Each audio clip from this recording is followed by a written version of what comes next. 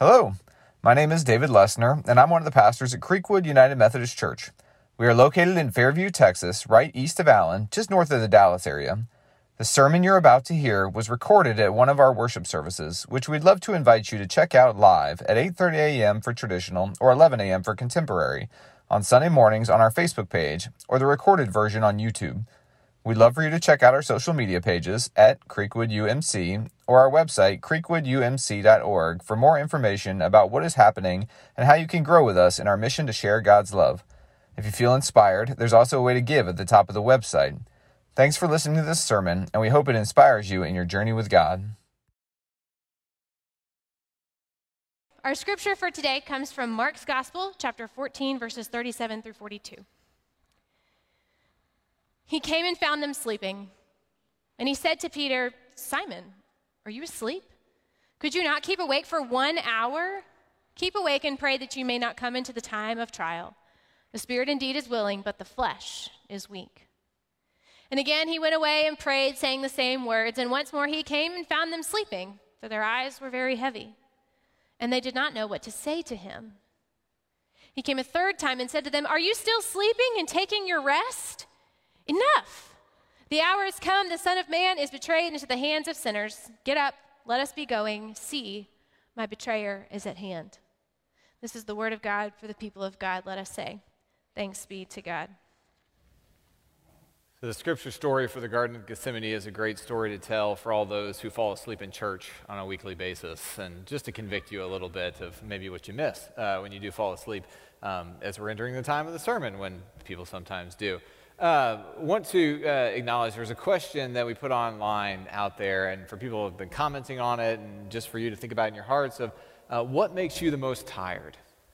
A lot of people thought of that as what time of the day makes them most tired, and they said, 12:30 on Sunday after church, or 4:30 in the afternoon after they've already been through a lot that day, or 3:30 or so was often mentioned. Somebody just said after like a Benadryl, which certainly does the trick as well. So thinking about what makes you tired, what draws you into that same place where the disciples were when they just couldn't stay awake anymore. I want you to think about that. But there's a book that I want to introduce you to. If you've never heard of it, it's called Tuck Everlasting. Tuck Everlasting was a book that we were assigned in elementary school, I remember, and I really enjoyed reading it. There's this young girl named Winnie Foster who, as a young girl, is playing in the woods one day and runs across this 17-year-old young man named Jesse Tuck. And Jesse and Winnie strike up a friendship, and for whatever reason, Jesse is compelled to show Winnie the family secret in the woods. I'm not giving anything away. This is like all in the first chapter. So they go into the woods, and Jesse introduces Winnie to this literal spring of living water. It's this spring bubbling out of the ground, and tells Winnie that if you drink of this spring, you will have eternal life. You will live forever. And the entire Tuck family comes back every 10 years into the woods, into the spring, drinks in the water so they can continue living in perpetuity and see all the wonderful things that might involve. And so I won't ruin any more of the book, but Winnie is continuously faced with this dilemma of whether to drink the water or not. Is she able to live with the knowledge of tomorrow but still be present today? And I know that eternal life sounds great, and we conceptualize it in church, and we talk about it in church, and we talk about it in light of Jesus' sacrifice for us and the resurrection opening up heaven for us. But living in light of eternity for the Tucks also means that they have had 100 years of experience I think 104 years of experience of the human condition. So they are living forever while everyone around them is dying. And they have to acknowledge that and live with the grief and the pain involved in all of that. And then as they are living forever, they're watching the decisions and the consequences coming from those decisions being made. And so, as Ecclesiastes says, there's nothing new under the sun. And so they get to see an economic policy, or they get to see a behavioral impact, or they get to see a choice being made. And it's not something that they can live in the moment with anymore. It's something they know what's going to happen from that. And as human beings, we tend to make choices that are in our own best interest, but often destructive to others. And so, living forever, the Tucks have to watch decisions being made in real time, in the present day, that they know will lead to pain and suffering tomorrow.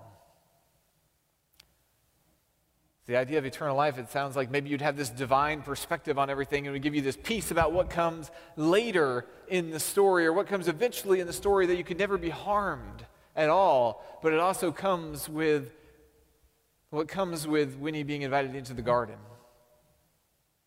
and kneeling down in agony because, well, would you be able to live today knowing everything that can come in the future?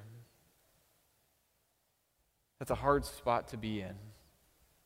But Winnie is invited to sit with Jesus in the midst of this divine perspective of eternity, but the agony of today.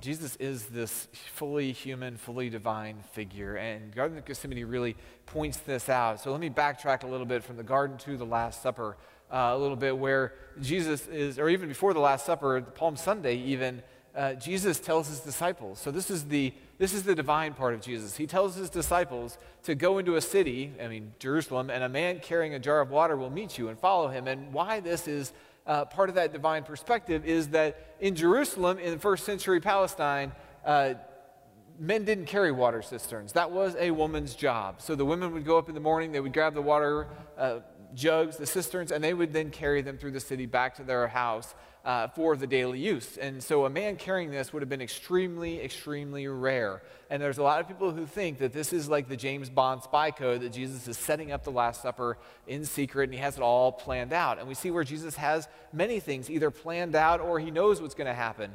Truly I tell you, one of you will betray me, one who is eating with me.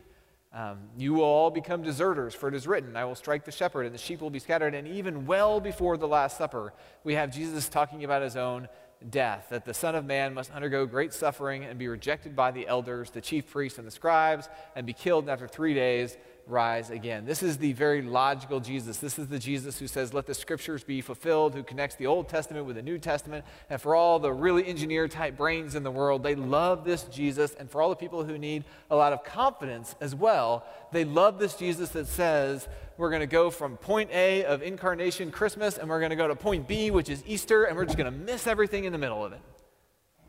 We're going to love the Jesus who ultimately heals and saves, but we're going to miss the Jesus who walks with the lame and the broken. Right? This is the Jesus that makes logical sense, that has a divine perspective, that knows the end of the story and can live in that story. But Garden of Gethsemane brings that divine Jesus, the God Jesus, into reality, into the present day, and shows us a Jesus who asked Peter, James, and John, stay awake with me, please. I am deeply grieved, even to death. Remain here and keep awake. Abba, Father, for you, all things are possible. Remove this cup from me. Garden of Gethsemane shows Jesus, who knows what's going to happen tomorrow, and is dealing with the agony of it today.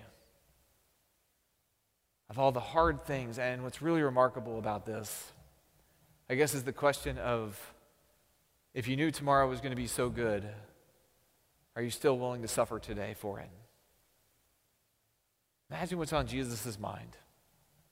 Why Jesus might be anxious, why Jesus might not want to be in this experience, besides the fact that none of us would want to be in that experience. None of us like to face the threat of death. None of us want to be hungry after church on Sunday. We don't like discomfort. We don't like hard things. We want it to be very simple. We want it to be very easy. And Jesus is in the midst of a very human situation, but the divine perspective is telling him, or maybe he's worried about how quickly his followers will fall back into old patterns. For 3 years, he's had this cohort of men and women who have been following him around, attracting crowds of thousands, and they've been doing the healings, and they've been doing the miracles, but they've been teaching these very countercultural teachings.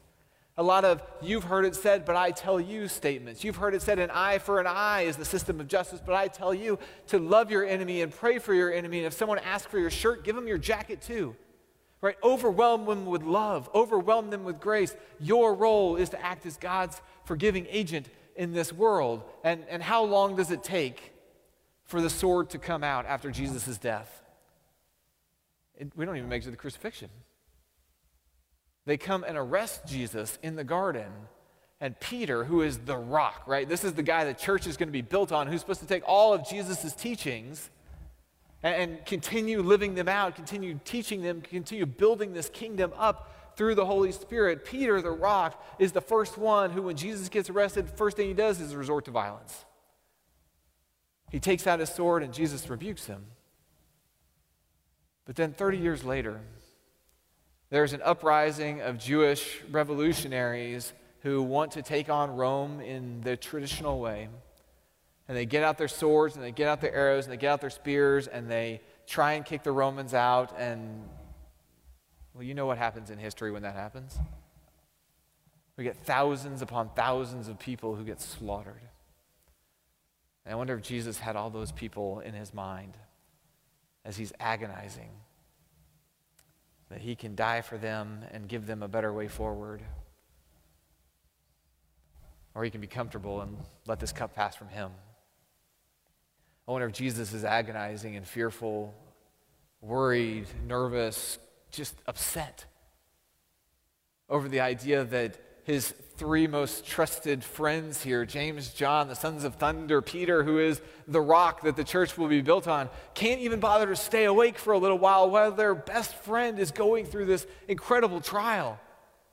And look, none of us like to be alone, period, except for maybe all the introverts in the room, but right, none of us really like to be alone when we're going through hard things. And here is somebody who is on their deathbed, has explained this to them, has told them about what's going to happen, and they can't stay awake through them. I wonder if he's nervous because, as he said earlier in the Gospels, not everyone who says, Lord, Lord, is going to inherit the kingdom of heaven. Maybe not in the hereafter, but maybe everyone who says, Lord, Lord, maybe everyone who comes to church, everyone who worships and claims Christianity,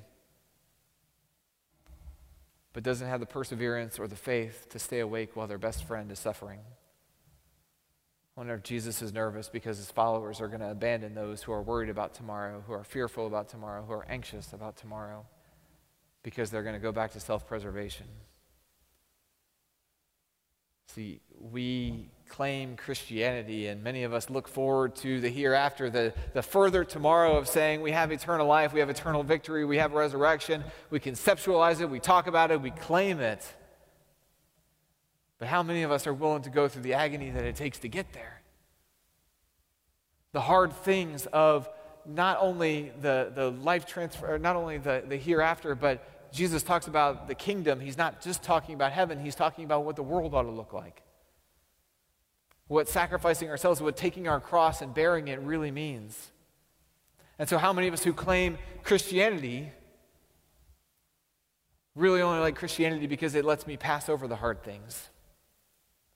Pass over the agony, pass over the sacrifice, passing over the hard things that it takes to get to tomorrow. So, we say, well, we know what happens tomorrow in the hereafter. We know what eternal life in heaven looks like, and so therefore we're willing to live like that today. That's fine. But what if tomorrow means crucifixion?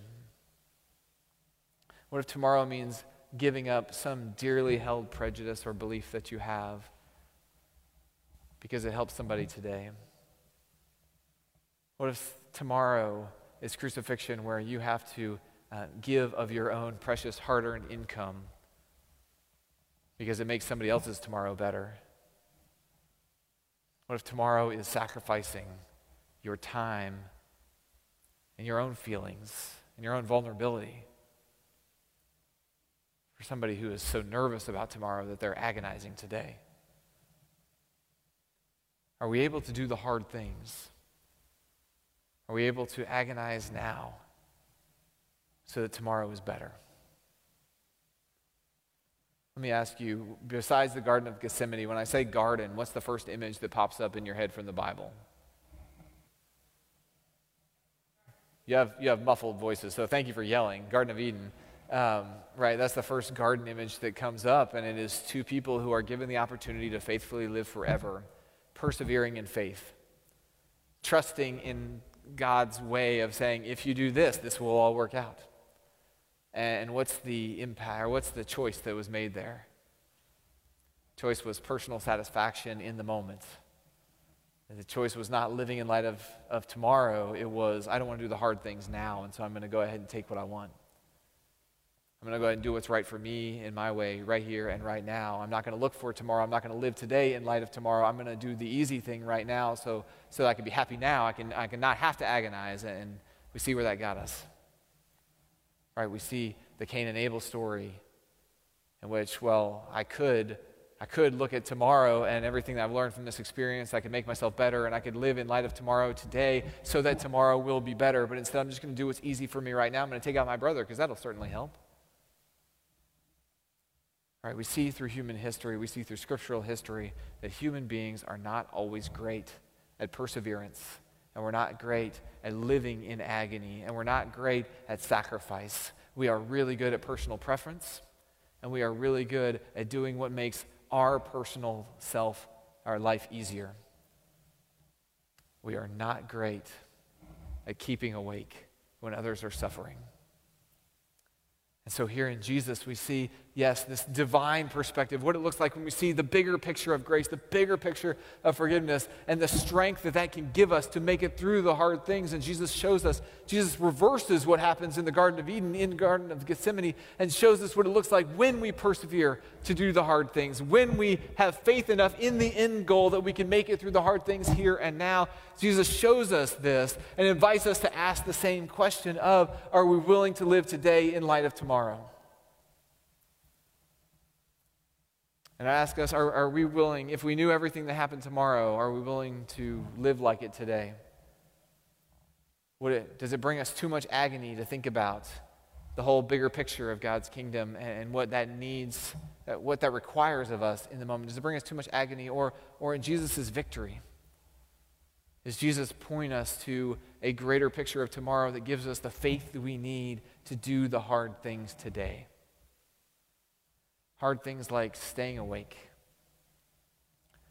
Staying awake when our neighbors are suffering. Staying awake when there are people who are so worried about tomorrow that they can't function today. Staying awake when we've been filled ourselves. I think that may be the hardest thing. There's a reason why I lifted up those answers of the time stamp. You know, you get to 4:30 and you've had a full day. You're full of all the experiences that have happened. You're full of the emotions that you've carried. You're full of the obligations you have. And most of us are still looking to at least 6 more hours or so of thinking, I still have more to do. And I'm already full, and there's not a whole lot I have left to give. And the disciples, I'm sure, were full from the Passover feast. They'd been satiated with all their needs, and they thought they'd already been asked to do enough. And Jesus says, I just need you to stay awake 1 more hour. I need you to persevere through the hard things for just a little while longer, because you'll see the benefit of what it brings. So in the garden, we are asked to kneel with Jesus. We are asked to stay awake for the coming kingdom. We are asked to stay awake with our eyes upon Jesus over anything else. And we are asked the very simple yet difficult question: are you willing to do the hard things today so that tomorrow might be better? Can we pray? Lord God, you have shown us the end of the story. We know there is a city without gates because no one is afraid of each other. We know there is a world where sunshine is the name of the game every day, all day, because you are continuously with us to illuminate the good around us and show us joy.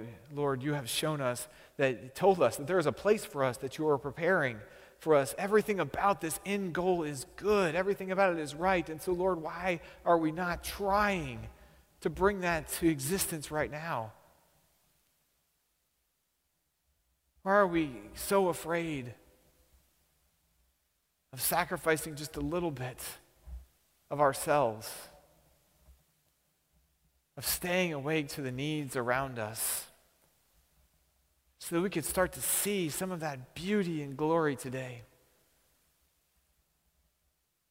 God, give us the courage and the strength that when we kneel in our garden and there is a cup that comes to us that says, here is a hard thing, and when you do it, you will see the glory of the Lord in more fullness than you ever have. Help us to drink from that cup so that our world may look more like your world than it does today. And it's in your Son's name we pray. Amen. Thanks for listening. We would love if you could leave us a review on whatever platform you are listening today, and let us know how we are doing.